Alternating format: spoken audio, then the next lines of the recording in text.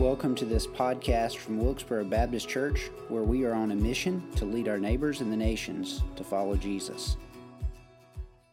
So we are moving to the last topic in the doctrine of Christ that we're going to cover in this particular theological series, and it is the doctrine of the resurrection. So it is the second part of the work of Christ. We talked last week about the doctrine of the atonement, and so we're going to walk through the doctrine of Christ's resurrection. We're going to do so from a variety of different angles, or at least attempt to. I had some quotes I wanted to share with you, and so I did a front and back on the handout, so we'll flip that over at the appropriate time. Let me begin with something that Martin Luther wrote about 500 years ago. Christ Jesus lay in death's strong man's, for our offenses given. But now at God's right hand he stands and brings us life from heaven. Therefore let us joyful be, and sing to God right thankfully, loud songs of hallelujah, hallelujah. Luther was thinking on the resurrection and the ascension of Christ when he penned those words. He was meditating on the truths that we're going to think about tonight, what the resurrection means for us as Christians. The resurrection and the crucifixion go hand in hand. Nearly every Easter, I think every Easter season that I've been here at Wilkesboro Baptist, I've preached on those topics, the death of Jesus, what it means for us, the resurrection of Jesus, what it means for us. And so what we're going to try to do tonight is unpack that from some theological implications, what that means for us as Christians, and then how can we trust the resurrection? The resurrection throughout Christian history has really not been debated among Christians. It's one of the primary orthodox doctrines.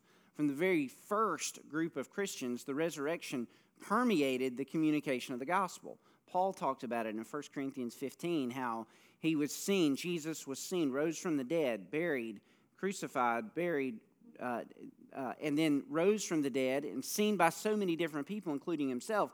And that dates back, that hymn in 1 Corinthians 15 dates back probably prior to him even writing the letter. So we're looking at in the neighborhood of 35 to 40 BC when that hymn was first spoken, that confession was first spoken by the church.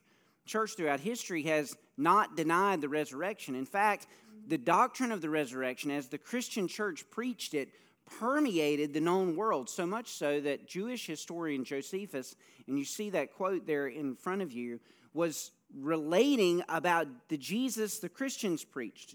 Josephus was not a believer, simply a Jewish historian, not long after the time of Christ, and he wrote this: about this time there lived Jesus, a wise man, if indeed one ought to call him a man, for he was one who wrought surprising feats, was a teacher of such people as accept the truth gladly. He won over many Jews and many Greeks. He was the Christ.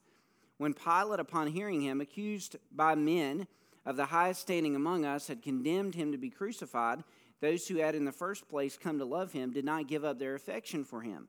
On the third day he appeared to them, restored to life, for the prophets of God have prophesied these and countless other marvelous things about him. And the tribe of Christians, so called after him, has still to this day not disappeared. Jewish historian reflecting on what the early Christian church communicated. The resurrection permeated early Christian faith, and it still permeates our faith today. Let me mention what the resurrection means for us theologically before we unpack it, maybe from the perspective of apologetics, and we're going to look at that in a few moments. What does the doctrine of the resurrection mean for us as Christians? What implications does it have? The Heidelberg Catechism summarized the resurrection this way: first, by his resurrection, Christ has overcome death, so that he might make us partakers of the righteousness which by his death he has obtained for us. Secondly, we are also now, by his power, raised up to a new life. So Christ defeated death by the resurrection. We're raised to new life by the resurrection. Thirdly, the resurrection of Christ is a sure pledge of our blessed resurrection. And so the catechism there basically articulates that the resurrection has many theological implications. It's of utmost importance for us as Christians, not only in our faith in Christ, but in our hope for Christian living. Let me unpack several implications. These are not all that I could have mentioned. These are just a handful that I think give us a good grasp as followers of Jesus for maturing in our faith. What does the resurrection mean for us today? Romans 4:23 through 25, Jesus was raised for our justification. That's the exact terminology that Paul uses. He says he was raised for our justification, died on the cross, serving as the atonement for our sins. But the manner in which God could both be just in cleansing us from sin and the justifier of those who sin was through the resurrection. In other words, it affirmed the work on the cross. On the cross, for example, Jesus uttered the words, "It is finished." Tetelestai, done, completed. And it's one word in the original language. It's an acknowledgement of completion. And if we read that wrongly, then we think, okay, well, Jesus' work is done. Really, what we should read that as, that's an affirmation that he knew he was going to be resurrected. In fact, I'm not going to jump all of the sermon I'm going to preach Sunday out of Hebrews 5. But Jesus prayed that he would be rescued from death. If you read through Hebrews 5, 1 through 10, you're going to find this phrase where Jesus prayed that he would be rescued from death or rescued out of death. And he wasn't praying at that point, I don't believe, that God would keep him from dying. He knew that was what was going to happen. He was praying that God would give him victory over death, that he would die and then be raised. And I think Jesus knew, I know Jesus knew on the cross that the resurrection was going to happen. So it's a declaration of victory. Let me give you a second implication. It comes from Romans 10, 9 and 10. Confession of faith in the risen Christ is necessary for salvation. Necessary. We must believe, right? Believe in our hearts. We must confess with our mouth.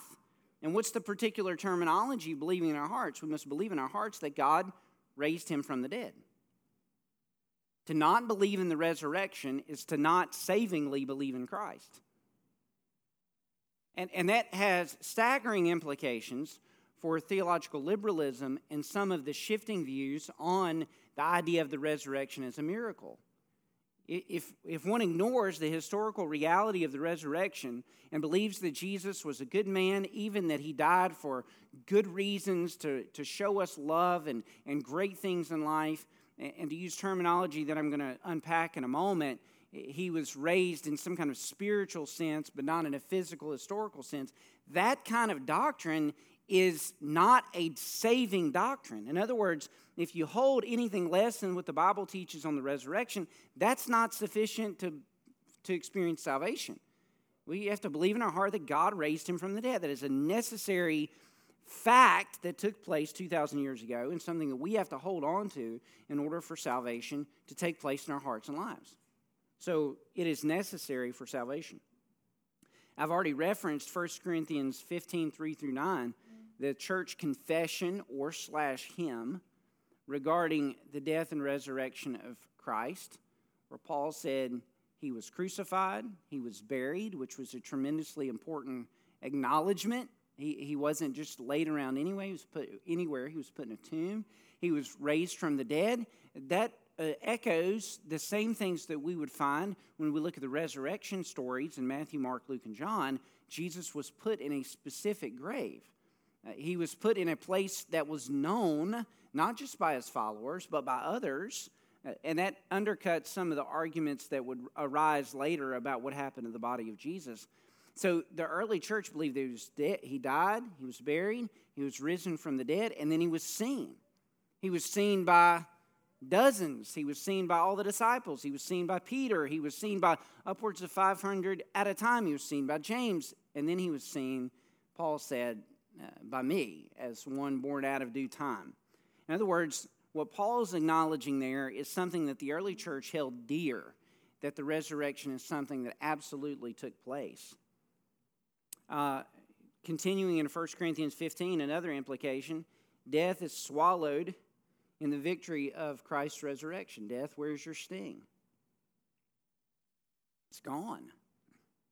I mean, one of the things I love about Paul And Dr. Mike, you and Dustin should love this about Paul too. He went from theology to worship really quickly. And you see that all over his letters. And in 1 Corinthians 15, he's dealing with some challenges to the resurrection that the Corinthian church was facing. Some of the church members and some of those outside the church were having trouble with the resurrection, so that's not a new thing that people have struggled with. And he started dealing with all of these facets, and it's one of the longest chapters in all of Paul's writing. It's 1 Corinthians 15, and he gets to the end of it, and he starts celebrating. He kind of gets to, he moves to poems and quoting the Old Testament, and he's celebrating and worshiping because Jesus was risen from the dead. And he acknowledges that death is swallowed up in victory. In other words, what he tells us is that because Christ rose from the dead, death is not something that you and I have to fear. I mean, I'm not interested in going to my grave anytime soon. And I certainly don't look forward to the process, right, of going to my grave. I mean, there are many processes that are quite challenging. I'm going to unpack that a little more in a moment with a quote. But there are some difficulties associated with growing sick and dying. There are difficulties associated with dying suddenly. There are difficulties associated with dying tragically. And all of those have implications that are hard, and some of you know that even way better than I do. But I just want to remind you, we don't have to be afraid of death, because death is no longer an ultimate enemy. The resurrection took care of that.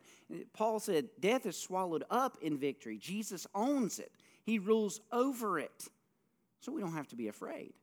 Not at all. Another implication, a last one that we'll acknowledge, at least here in the moment, is from Ephesians chapter 1, verses 19 through 23. God's resurrection power raised Christ from the dead, seated him above the powers, and is at work in us.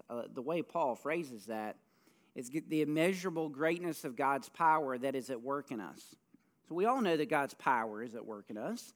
Otherwise, we would not be converted.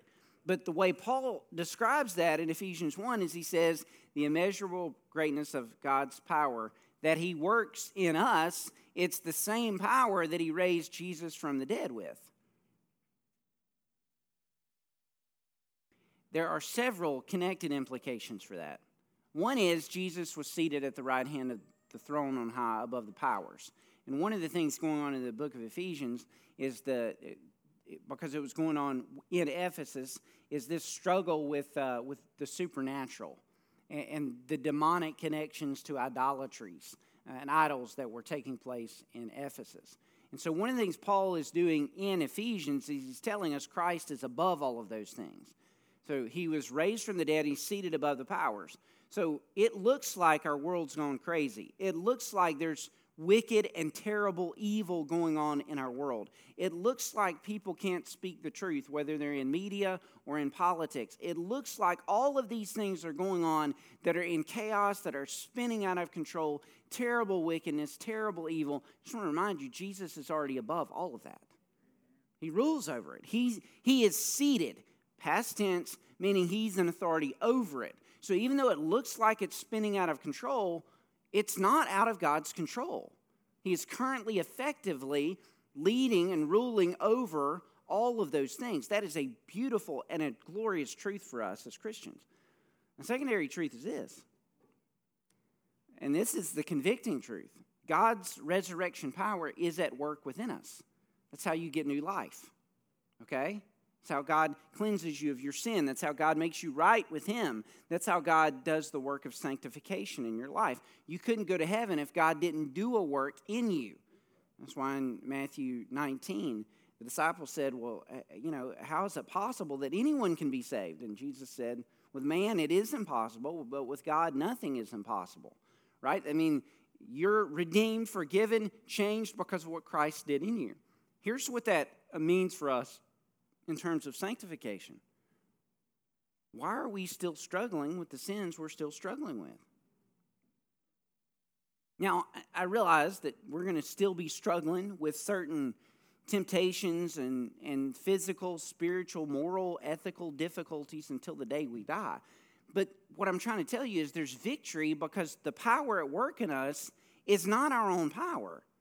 I may not be able to overcome my own sins. Indeed, I can't.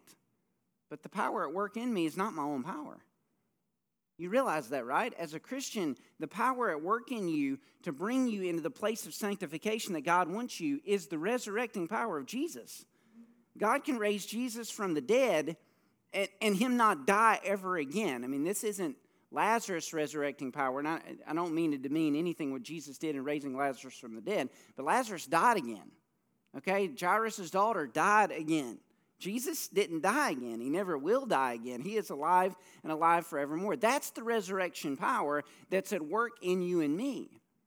So the next time you struggle, and we are all going to struggle, you go to Ephesians 1 and you remind yourself that the power that is at work in you is the resurrecting power of Jesus. And God wants you to have a measure of peace, forgiveness, and ultimately victory and obedience over patterns of sinfulness in our lives because his resurrecting power is at work. I mean, he's not going to lose. That's the point. And that's the power that's at work within us. A glorious implication.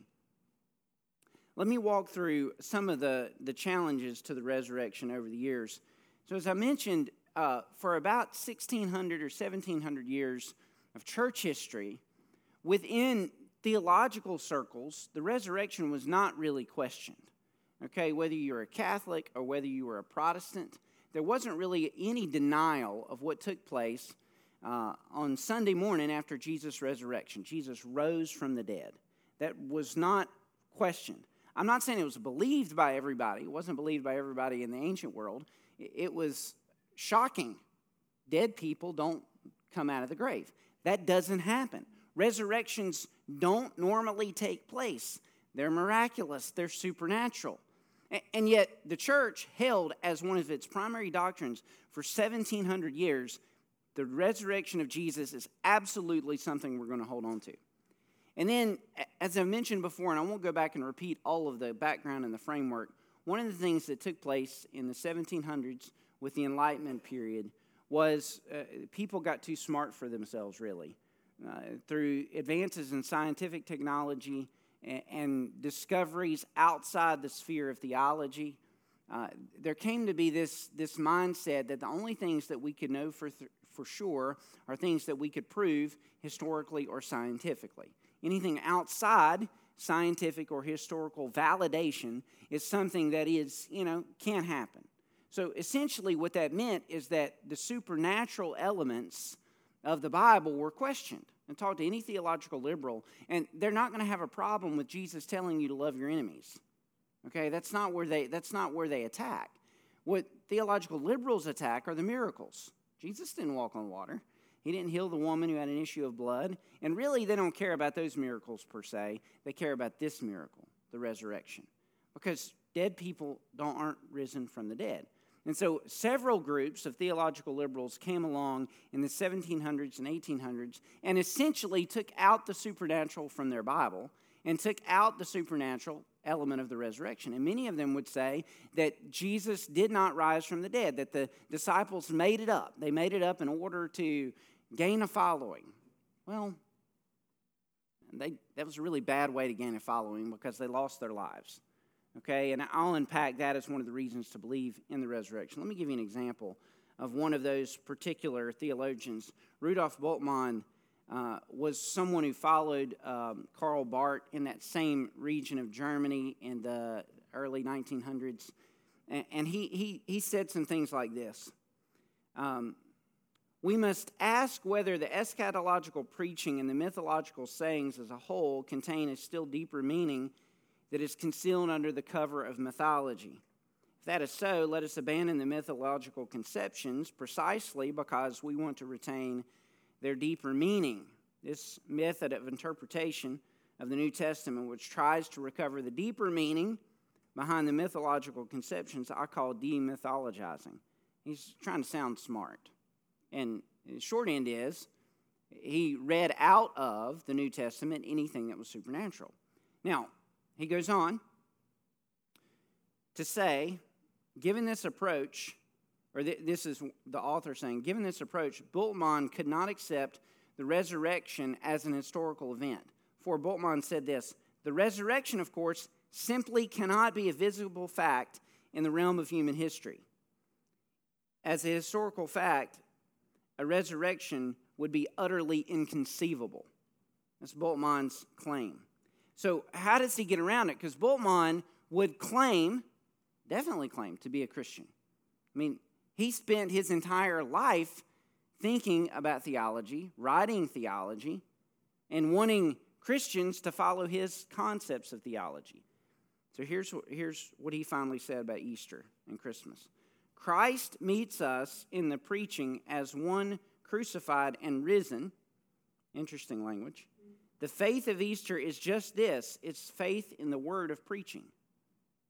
It's a fancy get around. And basically what he says is Christ is raised in some kind of supernatural way or some kind of extra spiritual way, but not really physically, historically raised from the dead. And the only reason that Barth and Bultmann and others among theological liberals, the only reason whatsoever they held that view is because they started with a presupposition that miracles can happen and supernatural events can take place. Okay? And so then the pushback to us, or the question of us as Christians, is are we ludicrous for opening up our Bible and reading in the New Testament that Jesus walked on water and that he broke bread and fed 5,000 and that he rose from the dead? Are we just silly, small-minded people for believing that a resurrection could take place? And I don't believe that at all. I'm going to give you some reasons why. 6 reasons why the resurrection of Jesus, as described in Scripture, is something that we can hold on to and not lose sight of. 6 reasons we can believe in the resurrection. Number 1, the resurrection best accounts for the empty tomb.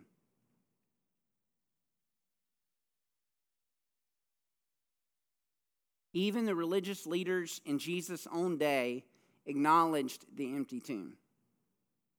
Did you catch that? The Pharisees and religious leaders. The ones that sent guards, they sent guards to the tomb because they feared that the disciples would steal the body of Jesus.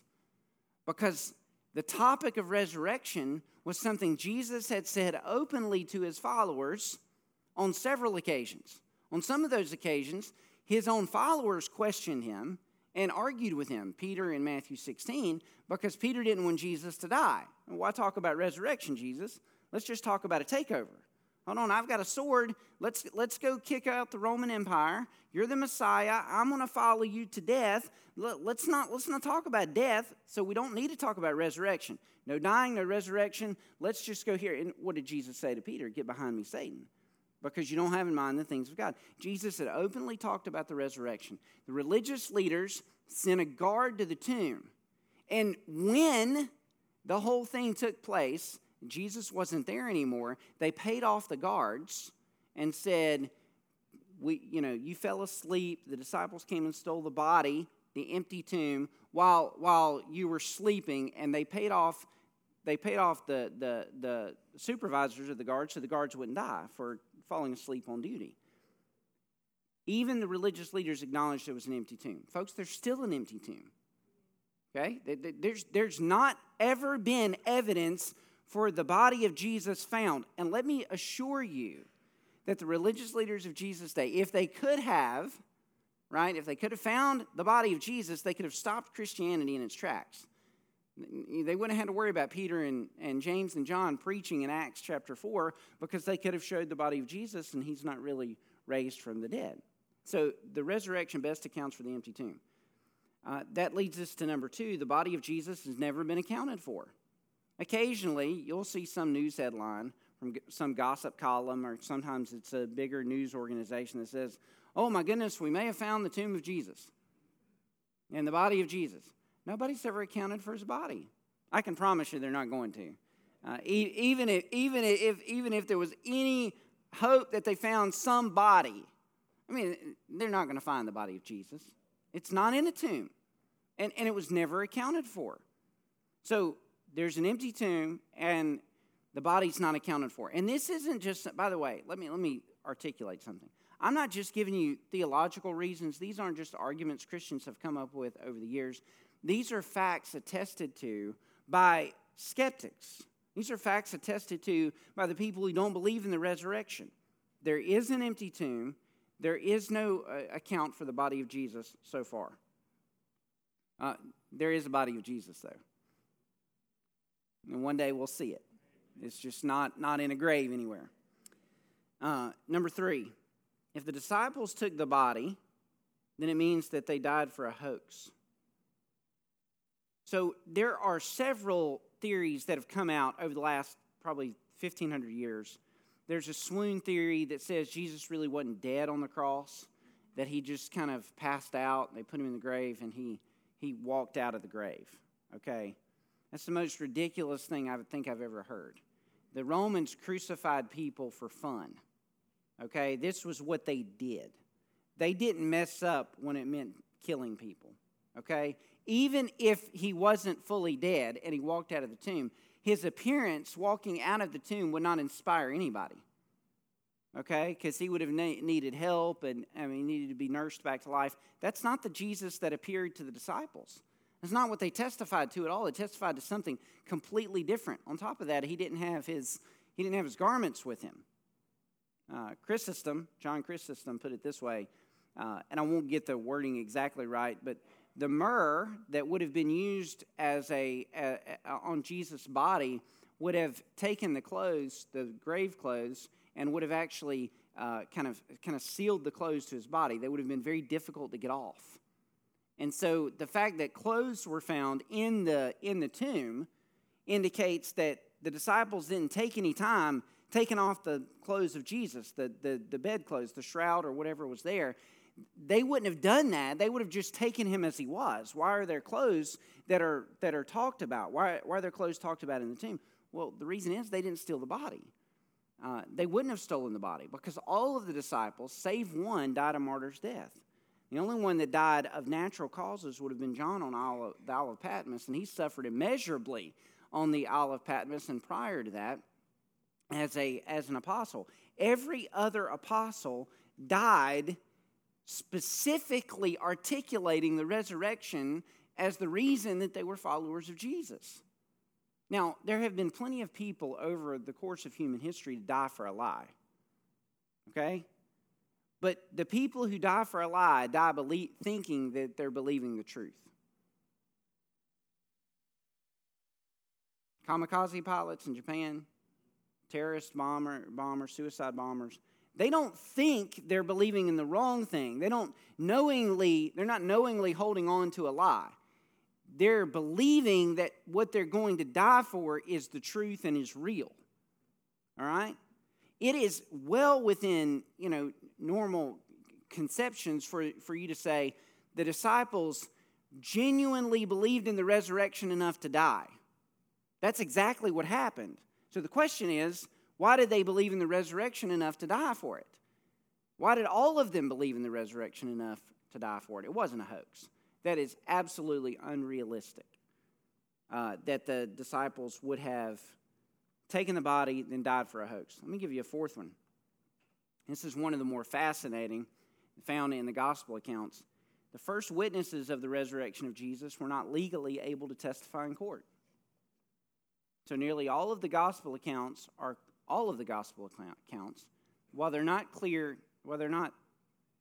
is not the right word, they're not the same story. And one of the complaints by skeptics over the years is that you have a different account in Matthew than you have in Mark, than you have in Luke, than you have in John. They're not really different accounts. They just get different perspectives of the different accounts. You would not expect the exact same story from any eyewitness. In fact, what would make you skeptical is if the eyewitnesses gave you the exact same story, word for word, statement for statement. And what you have in the gospel accounts are perspectives. And you have those perspectives because you have Mark looking at Peter's perspective, Matthew looking at his own perspective, Luke looking at the perspective of others that testified to him, and John looking at his own perspective. They're different perspectives. You would expect there to be nuanced differences. They get none of the major facts different. In all of the accounts, there's an empty tomb. In all of the accounts, there were witnesses to the tomb. In all of the accounts, Jesus appeared to his followers. All of those things are right. maybe the specific order or how they articulate who it was a little different here, but it's just because it's a different perspective, not because they're factually inaccurate. But here's the key. In all of the accounts, the first witnesses to the resurrection were women.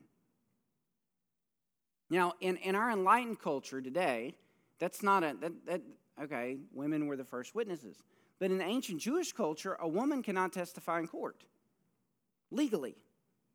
They wouldn't hear her testimony as a legal testimony.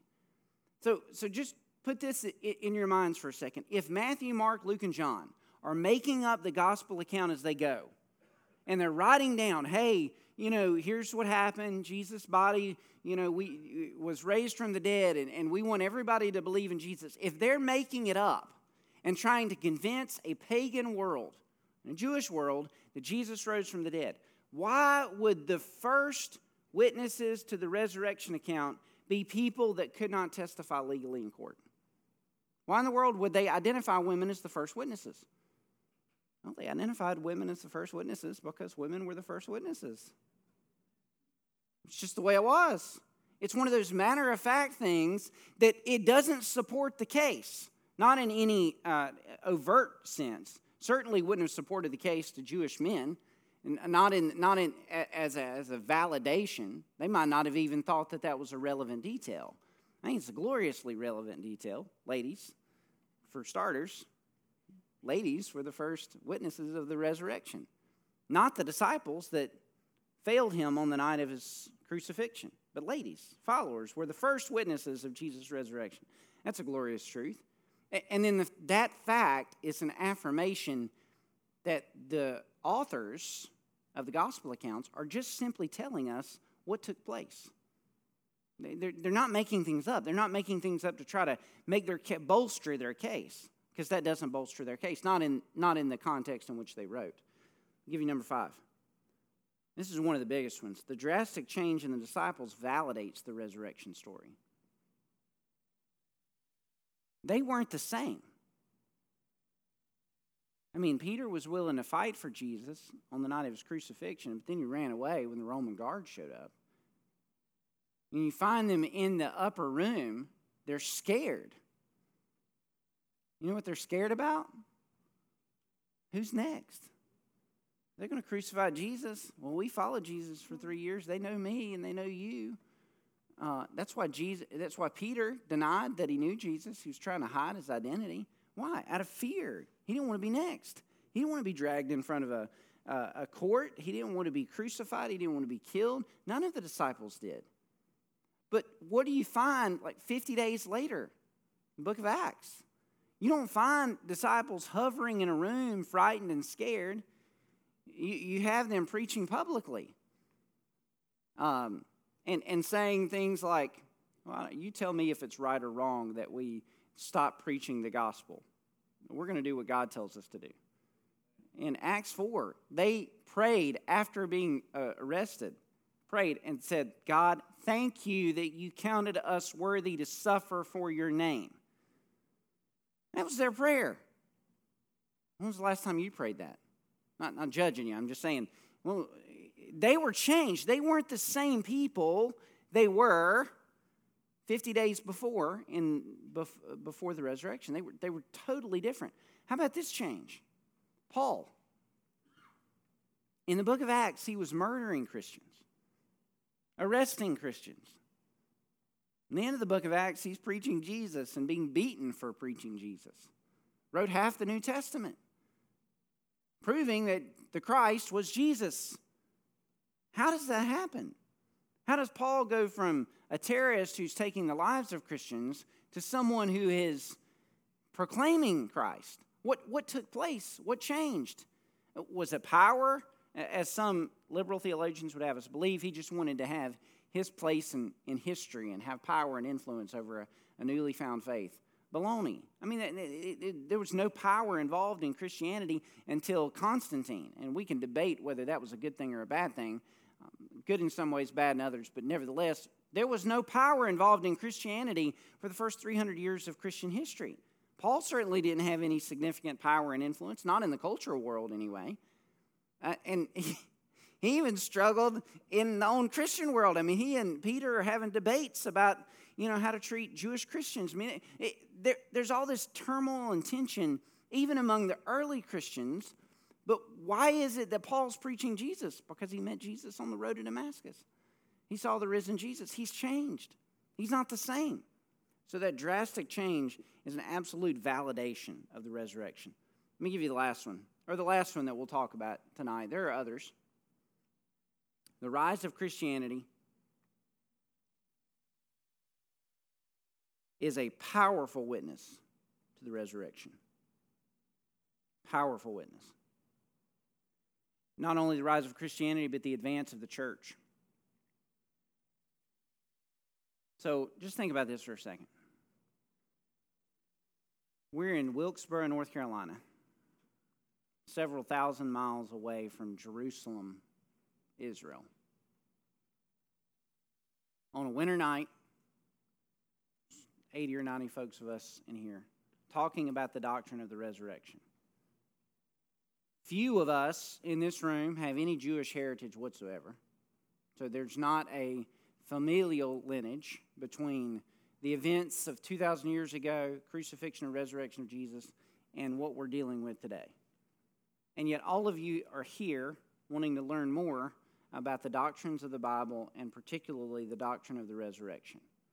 And we sang on Christ the Solid Rock We Stand, and you come out on Easter Sunday and worship and celebrate with us. In fact, we worship on Easter Sunday, which is another, it's not on the list, but it's another real affirmation for the doctrine of the resurrection. Why did the early church switch days of worship? We don't worship on the Sabbath day. Whatever our language sometimes tells, sometimes the language we use, we worship on the Lord's Day, Sunday. Why did that change? Why did Jewish Christians go from worshiping on the day they'd worshiped on for thousands of years, and the law day in Exodus 10, or Exodus 20 rather, you shall honor the Sabbath day and make sure to keep it holy. Why did they switch days? Well, because of the resurrection. That's why they switched days. The advance of the church is a glorious testimony to the truth of Christianity. Michael Green, in his wonderful book, Evangelism in the Early Church, puts it this way. Whenever one looks in the literature of the early 2 centuries, the first 2 centuries of Christianity, it's the same story. Doctrinal imprecision, even imbalance abounds. Heresy is common. Antinomianism is an ever-present danger. But there is no denying the zeal and sense of discovery which marked the witness of the early church in both their public and private testimony, in both their written and spoken word. It was the utter assurance of the Christians that they were right about God and Christ and salvation. We could add resurrection, although it's not in his book. That they were right about God and Christ and salvation, which in the end succeeded in convincing the pagan world that it was an error. Early Christians simply told what they had experienced. They met Jesus. They knew Jesus. He had risen from the dead. He had changed their lives. In fact, just look around you. Some of you are married to somebody. They're not the same person they were when you married them. They're different. Maybe some of you have the experience of watching an adult spouse come to faith in Jesus. That's a pretty cool experience. I wouldn't recommend it. If I'm gonna do your wedding ceremony, I want both of you to know Jesus before them. But I'm just going to tell you, that's a pretty interesting thing to watch a change take place. Why? Because we're not the same. We're not different. And what happened? What changed? Who did you meet? Well, you met Jesus.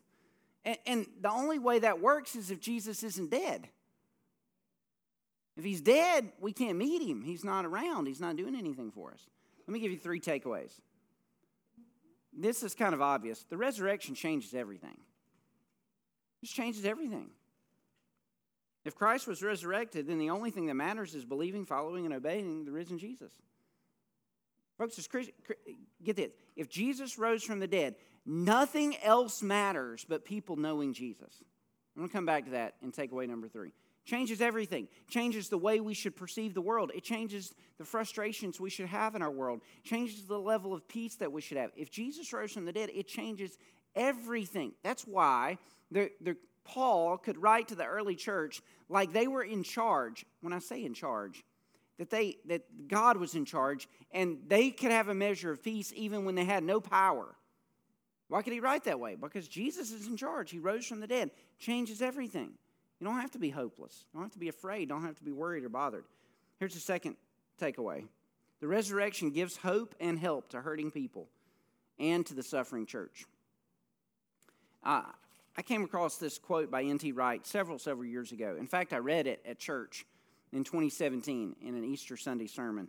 But I've given it to you here for you to kind of have it in front of you, and it's worth rereading. Wright says, the message of the resurrection is that this world matters, that the injustices and pains of this present world must now be addressed with the news that healing, justice, and love have won. If Easter means Jesus Christ is only raised in a spiritual sense, then it is only about me finding a new dimension in my personal spiritual life. But if Jesus Christ is truly risen from the dead, Christianity becomes good news for the whole world. News which warms our hearts precisely because it isn't just about warming our hearts. Easter means that in a world where injustice, violence, and degradation are endemic, God is not prepared to tolerate such things, and that we will work and plan with all the energy of God to implement victory of Jesus over them all. Take away Easter, and Karl Marx was probably right to accuse Christianity of ignoring the problems of the material world. Take it away, and Freud was probably right to say Christianity is wish fulfillment. Take it away, and Nietzsche was probably right to say it was for wimps. I prayed earlier for those of us that are suffering, and I know some of you are suffering in ways that God hasn't miraculously healed. Easter gives meaning to that. Folks, Jesus suffered for us to be like us, but he didn't end on a cross. He didn't end in a grave. Oh, he went through that all right. He absolutely went through that. The suffering he faced is more than any suffering any of us could ever dream of facing. He went through it, and he can identify with us. But it didn't end with his suffering. It ended with his resurrection, which gives meaning, help, hope, peace. It kind of helps us know that, man, my life right now, there are times we think it's pretty rotten, it's struggling, it's difficult. Yeah, it is. The world's rotten, sinful, full of wickedness. But Easter means that Jesus is coming back. So it gives us hope. Let me give you the last takeaway. This is the convicting one for you and for me, okay? The resurrection motivates us to help others find life before permanent death overtakes them. So, what do I mean by that? Folks, you have family members and friends, neighbors and coworkers that don't know Jesus. Christ is raised from the dead, and the only way they can have eternal life is through Christ. There's no other way. Being good won't be good enough. Being nice won't be good enough. Voting for the right politician or the wrong politician won't be good enough. None of those things work. Okay? If the resurrection happened, and if we're truly, genuinely saved by faith in a risen Christ, then the only thing that matters is that people that you know meet the risen Jesus. There are lots of reasons, lots of motivating factors for us to be evangelistic, for us to invite people to church, for us to pray for lost people. Not the least of which is love for God and love for them. One of the greatest ones is this: Jesus rose from the dead. And if you really believe that, then why are we so silent about it? We shouldn't be. We should be at church where we're talking about it all the time. We try to on Sundays and Wednesdays. But as a church, I'm talking about where we are in our neighborhoods and our relationships and our conversations. So I'm going to ask you, church, to find that person that you know needs Jesus and talk to them about the risen Christ. He changed you. Some of you wonder, are they past changing? Nah. If God can change Paul, God can save, God can change them. Not a friend I keep praying for. He keeps reaching out, I keep reaching out. We're going to get together one day and he's going to come to know Jesus. And he's not going to be, I believe it, he's not going to be the person if you meet him, when you meet him. Hopefully I get the honor of baptizing him here one day. You're going to be like, man, has he really changed? What's really going on? I mean, how did that happen? Well, if Jesus rose from the dead, folks, nobody is beyond forgiveness and repentance and redemption. So start telling people about Jesus. Or maybe rather keep telling people about Jesus and don't get discouraged. Thank you for listening to this podcast. Remember to like and subscribe wherever podcasts are found.